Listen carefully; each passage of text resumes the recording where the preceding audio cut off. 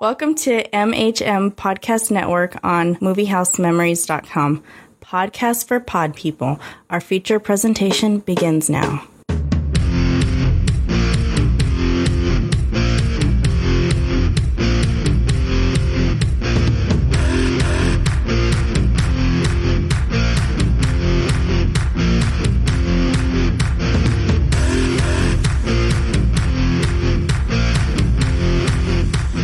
Welcome to Movie House Concessions on the MHM Podcast Network, where each episode we pull a random film from the display case to see if it tastes as fresh as the day it was released. I'm Patrick.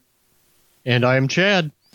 And this week we are reviewing Batman the Movie from 1966, starring Adam West and Burt Ward. And I have the summary for the film. Batman and Robin, played by Adam West and Burt Ward, respond to a tip that Commodore Schmidlap is in danger aboard his yacht. The dynamic duo take the Batcopter to reach the yacht at sea. When they catch up to the yacht, Batman descends on the Bat Ladder to land on the yacht. However, the yacht mysteriously disappears as Batman nears the deck, and the Dark Knight is lowered into the ocean by Robin. When he is pulled out of the sea, a shark has attacked Batman and has bitten his leg.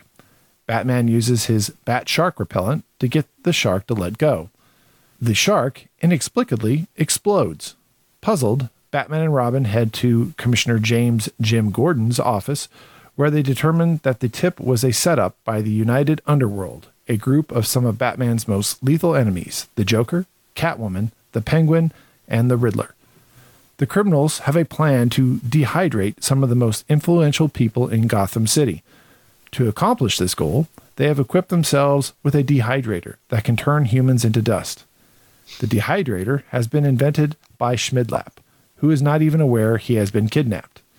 The United Underworld uses a war surplus submarine converted to look like a giant penguin as their base of operations, crewed with pirate-themed henchmen. Batman and Robin learned that the yacht was in fact a hologram that was being projected from a nearby channel buoy. When the duo go to investigate the projector, they become trapped as the buoy turns into a giant magnet and their utility belts hold the heroes fast. 3 torpedoes are launched by the Underworld, and the Cape Crusaders destroy 2 of them using their radio detonators. The third is intercepted by a porpoise that sacrifices itself for the men who ultimately free themselves. Later, Catwoman disguises herself as Soviet journalist Kityana Irana Titania Kirantsika Alizov, or Kitka for short, because that's the way I'm going to say it for the rest of the podcast. She meets with Bruce Wayne's, Batman's alter ego, and pretends to be kidnapped with him when the Underworld abducts the billionaire. Their intention is to lure Batman out to save Wayne and kill him with another one of Penguin's explosive animals. Wayne escapes the Underworld's headquarters, but returns shortly afterwards outfitted as Batman and accompanied by Robin. The Underworld is gone, but they leave a bomb for Batman in the hopes that he is killed. Batman tries to dispose of the bomb, but he has difficulty with his task due to the large crowds of civilians around the dock. Ultimately, he does get rid of the bomb safely. Back at the Underworld, the Penguin disguises himself as the Commodore and convinces Batman to take him to the Batcave. The Penguin has dehydrated 5 of his henchmen and plans to hydrate them in Batman's secret lair to kill Batman. His plan fails, however, when he mistakenly uses heavy water to rehydrate the men, and they each disintegrate whenever they are hit. Eventually, the Underworld use their weapon to dehydrate the entirety of the United World Organization's Security Council. Batman and Robin pursue the Underworld in the Batboat. Robin uses a sonic charge weapon to disable the Penguin submarine, which forces it to the surface. The heroes and villains have a classic 60s-era fistfight. Batman and Robin are victorious, but Bruce Wayne is devastated to learn that Kitka is actually Catwoman. Commodore Schmidlap accidentally breaks the vials containing the powdered council members and sneezes on them, mixing the dust of each member together. Batman creates a machine to re-separate each of the individual members' dust molecules, even though Robin believes they should play God and manipulate them to help create world peace. Batman rehydrates all the members and discovers that they were only partially successful in separating the particles. However, all the members are alive and well, and Batman leave via their bat ropes out the window. and that is Batman the movie. Sounds exactly right. I have nothing to add to that summary. Well, there ain't much to add to it. All right. Numbers on Batman the movie. Batman the movie was released on July 30th, 1966, the same month as Incident at Phantom Hill, Three on a Couch, Torn Curtain, The Wild Angels, and How to Steal a Million. Made on a budget of $1.5 million. It grossed $3.9 million in 1966, which is roughly about $31.1 million today. It was actually released between the first and second seasons of the Batman television series at the time, and it was followed by 2 seasons of the television series and 2 animated films, Batman Return of the Caped Crusader in 2016 and Batman vs. Two-Face in 2017. Rotten Tomatoes has it at 79% critics and 62% audience. And that's really all the numbers I could find on Batman the movie. Surprisingly, not nominated for Academy Awards. Oh, man. And Adam West only did this so he could be Bruce Wayne and have that extra drama. Yeah, no kidding. All right. So, Chad, I know this is an unusual pick. This was my pick because I like to watch the films in order theoretically of release. And this is the first Batman movie to be released. Eventually, we'll review some of the other ones here on Movie House Concessions. This is, of course, Cinema Day comic book. And when did you see this film? I had to stop and think about this one. Because I naturally, probably like every kid our age, watched the Batman TV show as probably our first introduction to Batman. And I just remember being at someone's house, like an aunt or uncle's house or something like that on a weekend, like a Sunday afternoon, this movie popped up. And I thought it was the TV show at first. And I'm thinking, okay, they're just showing a rerun. And this would have been the mid-'80s. Of the TV show, and because it was in syndication, so I was thinking, okay, they just had a typical episode going. But I must have came in right at the very beginning because they got through Batman and Robin going out to sea, you get the shark, blah, blah, blah. But then all of a sudden you get to the bad guys, and there were 4 of them. And on the TV show, you never got 4 of them. You may have gotten 2 at best, but not the main ones. And then that's when I realized this had to be some kind of a movie, and I kept watching it. And that's when I went back and checked it out somehow and realized that there was a movie made in between seasons 1 and 2. And that was my introduction to this movie. And I probably didn't see it from that point forward until, I'll probably say 20 years ago, I found a VHS copy of this to show my nephew, because we were talking about the Batman TV show and how most of us were introduced to Batman either from the comics or from this TV program. So we got a VHS copy of this and showed it to him so we could introduce him to Batman. Well, this is weird that I too saw this in the 80s. I would presume it's probably 80s. Maybe it was the late 70s. And I don't know if in Indiana, here during the summer, they would have like matinee shows. Like you could, a parent could buy tickets for every Tuesday at 10 a.m. They'd play a random kids type movie, and you can buy a ticket, a kid's ticket for 8 movies during the summer for $20 or something like that. It was ridiculously cheap or something along those lines. And this was one of those movies. I had never seen the series ever. Before I seen this film. And I didn't see the series, any portion of the series, for years and years. It was not a show that reran a lot, or if it reran a lot here in Tucson, I didn't see it. So I was completely unfamiliar. I obviously knew Batman was. I watched, Super Friends and things like that in cartoon format, but I never actually saw the live action version. And I remember liking it a lot when I saw it in its time, but didn't see it again for probably a couple decades. Yeah. So, I can't say it was a treasure gem. It was not one I watched very often. But it was, I think the next time I probably saw it was around the time Tim Burton's Batman came out in '89, and then this started getting retread on television. That people, some stations were rebroadcasting it, trying to get it on the Batman fever, if you will, during the summer of '89. Yeah, I just know, go back to the TV show, which naturally inspired this movie. Basically, for I'll say 2-3 years off and on, you would get it in syndication at 3:30, 4 o'clock in the afternoon. Let's just say 4 o'clock in the afternoon for example. So what they would do is they would show the second episode, because most of the series went as two-parters. So they would show the second episode at 4 o'clock, and then the first episode of the next two-parter at, say, 4:30. So then that would make you come back the next day to watch part 2 to see how did Batman get out of this dilemma. And it was always just a nice scam that we realized, even as kids in, say, first, second, third grade, that this is what they're getting out of us. I never knew that this thing was made in the 60s. I thought it was more like the 70s until I got a little bit older and was able to do research. And I realized in the mid 80s that, man, this thing's 20 years old, and just never realized it. But just one of those things that, yeah, it popped up on and off various stations and syndication here. Well, what did you think of, having been essentially a child of the 80s coming up, and this would have been your first experience to Batman, but you probably grew up with the Super Friends. Right, right. And I've heard this said about a lot of people, as how they perceive their Batman, and by kind of their first experience. I know Kevin Smith is on his podcast referred to like the '66 Batman is his. That's how he defines Batman. That was what he grew up watching all the time. But obviously, I just stated I did not. I saw the cartoons, but even then, that was a very watered down Batman. What did you think of Adam West's kind of campy portrayal in this film of Batman?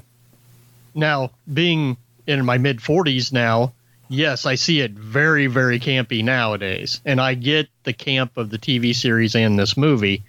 When I was a little kid, it wasn't campy. It was just, Jesus, they have a live action Batman and Robin, and, you're happy.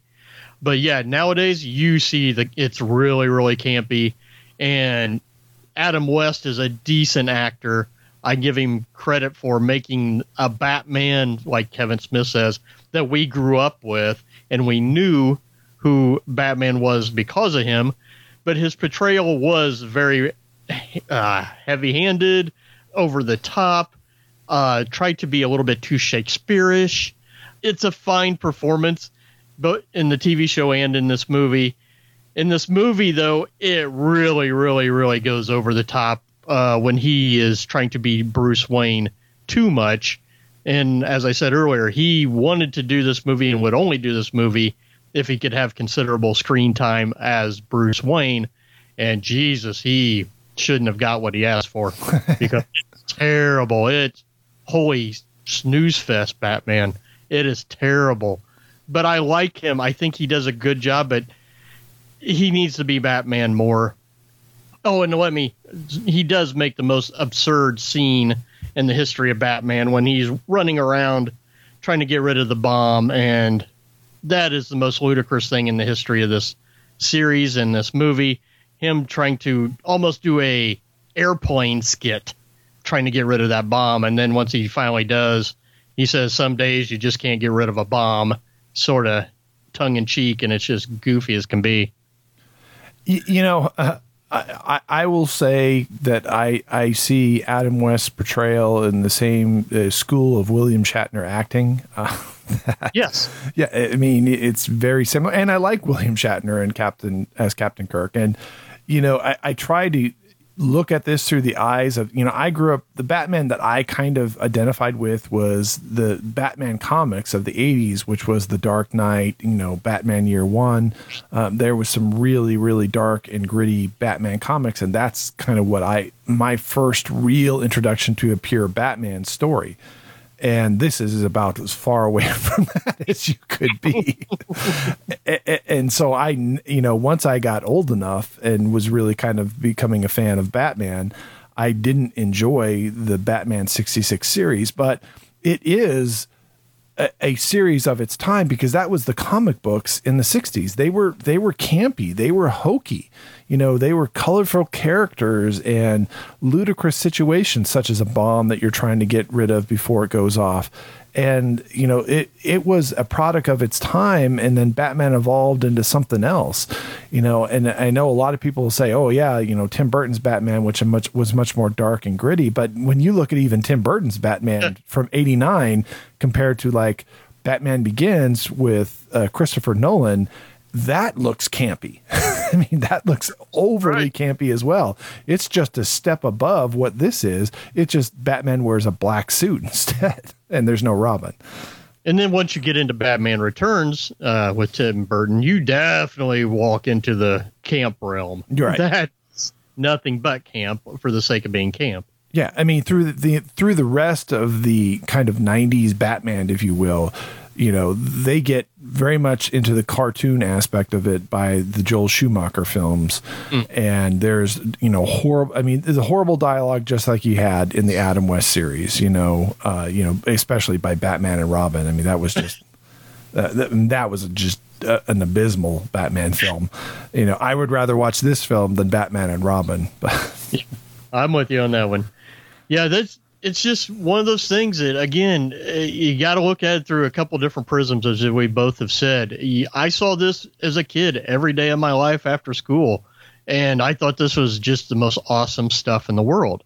And when I saw this movie that one Sunday afternoon, I thought it was the coolest thing in the world because you got the Batcopter, you got the Bat boat, you got to see him go out of the Bat cave upwards. You never saw that on the TV show. You got to see them flip the switch, which would then put their costumes on as they're going down the bat pole.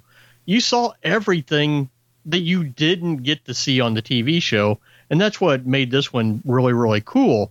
But once again, Adam West, Burt Ward's acting, it's just, that was so over the top and campy that it's just hilarious to watch with today's eyes. Well, something you brought up initially is 4 villains. I mean, you have the 4, and I would argue, at least in the 60s, the big 4, you know, Joker, Riddler, the Penguin, and Catwoman. The only one I think that's not represented there that I would have considered a big villain at the time was Two-Face. But you had 4 villains in one film, and played by what I would say are the 4. Well, actually, no, I guess not. Catwoman wasn't the It was not the iconic Catwoman of the series, but Burgess Meredith, Cesar Romero, and Frank Gorshin. I mean, those were the 3 main guys, and they distinctly defined the characters for me until you started getting the films in the 90s. Right. Especially the Joker. I don't think anybody's ever going to forget Cesar Romero's Joker, and especially in this movie, and the fact that he refused to shave off his mustache, and you can see it perfectly in high definition these days. Oh my God, Caesar, what were you thinking? But his performance was so perfect as to what you would think a egomaniacal serial killer type evil person would be, and he pulls it off perfectly in the TV show and especially in this movie. Especially when he's wearing a mask over his face to hide his identity, even though everybody knows he's the Joker. But anyway, then the Riddler, Frank Gorshin, is one of the most sinister looking human beings to ever walk the face of the earth, and he pulls off the Riddler perfect. And Burgess Meredith, who we all love from the Rocky films, I mean, he's set an example for the Penguin that's been followed by every movie, TV show, everything that's ever done the Penguin ever since. But I agree with you on Catwoman. Yeah, Julie Newmar as the Catwoman is the perfect Catwoman for this TV series. Yeah, Meredith. What's her last name? Oh, I can't remember. Oh shit! Lee Meriwether. Correct. She's Lee Meriwether. She's the one who played Catwoman in this film, and she does a decent job. But when they first introduce her out of the costume, I didn't remember her being the Catwoman because I'm looking for Julie Newmar everywhere. And then when they say she's Catwoman, I'm like, well, where's Julie? And I have to then go back and do my research to remember that Julie was off doing something else and couldn't get to this film. So, well, she was committed to doing something else that ultimately didn't get made. That's what it was. Okay. So, which was, and she didn't know that this was going to be made in between seasons. And I think I read something where that she would rather have done the film, but she was already committed to this other project, which ultimately got scrapped after this one already went into production. So she didn't have an option. But the bad guys, the four antagonists they're great if you've never seen the TV series or anything. You get a good dose of them. They come off perfectly from the TV series and into the movie. I don't think the story gives them the quality of badness that they should have, but when they're portraying the actual characters, they're pulling them off the way I always grew up watching them and envisioned them. When you say quality of badness, as in evil, like crime driven, or badness and bad acting? No, not necessarily bad acting. Bad in terms of I didn't quite get their purpose. It just didn't make sense what they were trying to accomplish here. I mean, if they're trying to blow up Batman and Robin with porpoises and sharks, okay, I could have handled that. But them trying to turn all the world leaders into dust, that just seemed a little bit far-fetched.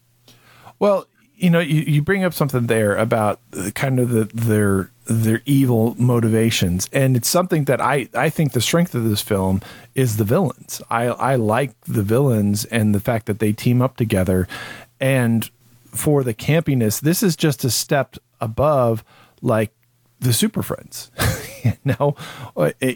against the Legion of Doom, where you had a lot of the other villains, joining forces to battle the heroes. I mean, their motivations and their plans were just as campy as what they were in this, but they were brought to live action. So I thought it was an easy bridge to make for me from the Super Friends back to this. I just didn't necessarily like Batman and Robin as much. I never liked Burt Ward. I still don't like Burt Ward as Robin. It's a version of Robin that I think is so dated. Yeah, he's another one of those that you sort of like you're talking about with Adam West and even William Shatner playing Captain Kirk. Burt Ward just looks like he's there to be comic relief. And he has always given you that presence. You can't take Robin seriously. A TV show, this movie, anything. He's just there to make his little punchlines. He's almost Kramerish in a way. And just do what he can to help Batman out with, oh, here's the shark repellent, Batman. Let me bring it down to you. Sorry, bat shark repellent. Bat shark repellent, sorry. Or sit in the car with Alfred and not monitor Bruce Wayne making out with Catwoman, just those weird, stupid things like that. He's like a comic relief character, a side character. He always has been in his role here, and it just is what it is. You just have to go with it and make fun of it because there's no way to take it seriously. Well, the stuff that happens in this film, Batman having his leg bitten on by a shark, not injured, that ultimately explodes, the bat shark repellent, trademark pending, which, that always makes me laugh every time I watch any of the 66 shows or this movie, is the Batcopter, the Batmobile, the Bat this, the Bat that. It's like, I always want to say it's trademark pending, like it's a brand. You couldn't just say shark repellent. Hand me the shark repellent. Saves one extra syllable. But like the even the exploding porpoise, that's completely done off camera. I mean, it has it's not done for any dramatic effect whatsoever. It was just like, oh, and because the bad guys are watching, there's an explosion, and then they look and the buoy's just floating there, and the Batman and Robin are gone. And I'm like, well, they obviously survived because then the buoy's still there. It's, what did you think to do? The bomb would just blow them off the buoy? And then my other favorite part about these two is they're judgmental about the other bad people in the tavern because they're all drinkers. And Robin makes a joke about it at one point in time, how they're bad people because they're drinking and all that. And the Batman actually says, they may be drinkers, Robin, but they also are human beings. And I'm just sitting here going, you guys are now judgmental against drinkers and alcohol, but yet I'm sure Bruce has a bottle or two of port someplace in the mansion. Yeah, Bruce Wayne's a teetotaler. I mean, just like who knew that? Alfred, get me some seltzer, but make sure you don't mix any of the gin into it. Isn't that kind of that he's a playboy? Isn't he living the wild lifestyle? Isn't that the kind of the image we're supposed to get? So we throw off suspicion that he's actually the Dark Knight. Yeah. Yeah, that's sort of what I always thought. But yeah, going back, hindsight 2020, when they started making fun of them for being drinkers, I just had to giggle. Yeah. Well, one thing I think is really interesting about the history of this film is that when this was created, DC Comics had not been purchased by Warner Brothers, which obviously I believe it was in the 70s that they purchased Warner Brothers, or Warner Brothers purchased DC Comics. So this film was released under the 20th Century Fox logo, and the rights to this film are still, from my understanding, with 20th Century Fox, which was acquired by Disney. So correct. This is the only Batman movie that is actually owned by Disney, not by DC or Warner Brothers. Because I kept looking around like HBO Max and other things that would go along with the rest of the Paramount and Warner Brothers collection and couldn't find it. And then I remembered I had the DVD or the Blu-ray of this movie, and I started looking around and realized, it's still owned by Disney and 20th Century Fox. Yeah, I am surprised that no one has tried to reacquire the rights to this for whatever reason. I mean, back in 1989, to have been, you had a lot of fuck you money to go to throw something at 20th Century Fox and say, hey, give us that throwaway film that isn't worth anything to you guys. We'll let you release it in 1989 because you'll make a couple bucks, but by 1991, no one's going to care again. Yes, and that would have been, I agree with you. That would have been the perfect time because when the Tim Burton movie was coming out, the 66 Batman stuff was everywhere at the time. The TV show was being re-aired every place. The little action figures that I remember getting were popping up here and there. So, yeah, it definitely was out there. So it would have been a perfect time to reacquire it. Well, let's sum it up. Well, what do you think of Batman the movie? After all said and done, on a scale of 1 to 5, do you consider this film a bad one, or do you give it a high 5? This is a 2-star movie there, Batman. I'll give it just 2 stars only because of nostalgia purposes and the fact that you get to see the first versions, not the first exact versions of Batman, live action Batman, but the ones that most people grew up with, especially of our generation. And you get to see the live action Penguin, Joker, Riddler, Catwoman, Alfred, Chief O'Hara, Commissioner Gordon. Too bad that this second movie wasn't made so we could see Barbara Gordon as Batgirl, but hey, that's another argument. But it's just one of those things. It's a fine watch to watch for nostalgia purposes, and that's about it. Wow. Holy overrating there, Batman. This is a 1.5 star, possibly a 1-star movie that the strength of it is the villains. I don't like Batman Robin. I agree with you. I get completely bored in that middle section of Bruce Wayne and Kitka getting kidnapped as part of this ploy.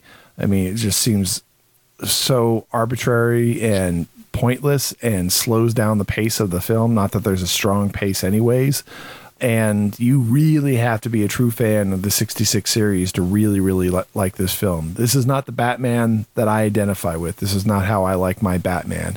I like it for the nostalgia purposes of that. Hey, this is a Batman of a different era and how it represents the comic books in the 1960s. But I don't like those comic books either, so it's not necessarily I'm going to like the film that much. It's just is like, it's kind of different. So, 1.5 stars at most. Yeah, and I guess the other thing I was thinking about, just to be kind to this movie, is if you watch the first 5 minutes of it, I believe, you get to basically get a good reintroduction to the entire TV show. They race through it to get you to be introduced to who Batman and Robin are and the TV show until they get to their bat boat and have to go out to sea. If you want to ever introduce somebody to the TV show without showing them the TV show or this whole movie, just show them the first 5 minutes of this movie And it basically is a nice trailer or a short introduction piece for the whole thing. And then you can go from there if anybody really, really wants to watch any of this stuff. All right. Well, that's it for our review of Batman the movie. Please let us know what you think of the film in the comment section. And for our listeners over on moviehousememories.com, please rate the film 1 to 5 stars on that page as well. If you've enjoyed today's review, please don't forget to subscribe to our YouTube channel, the MHM Podcast Network, where we have many, many more film reviews from yesterday, today, and beyond. Well, until next time, I'm Patrick. I'm Chad, and I guess it was a good day to find a bomb. Well, yeah, we found one. And now we've disposed of it as well. And this concession stand is now closed.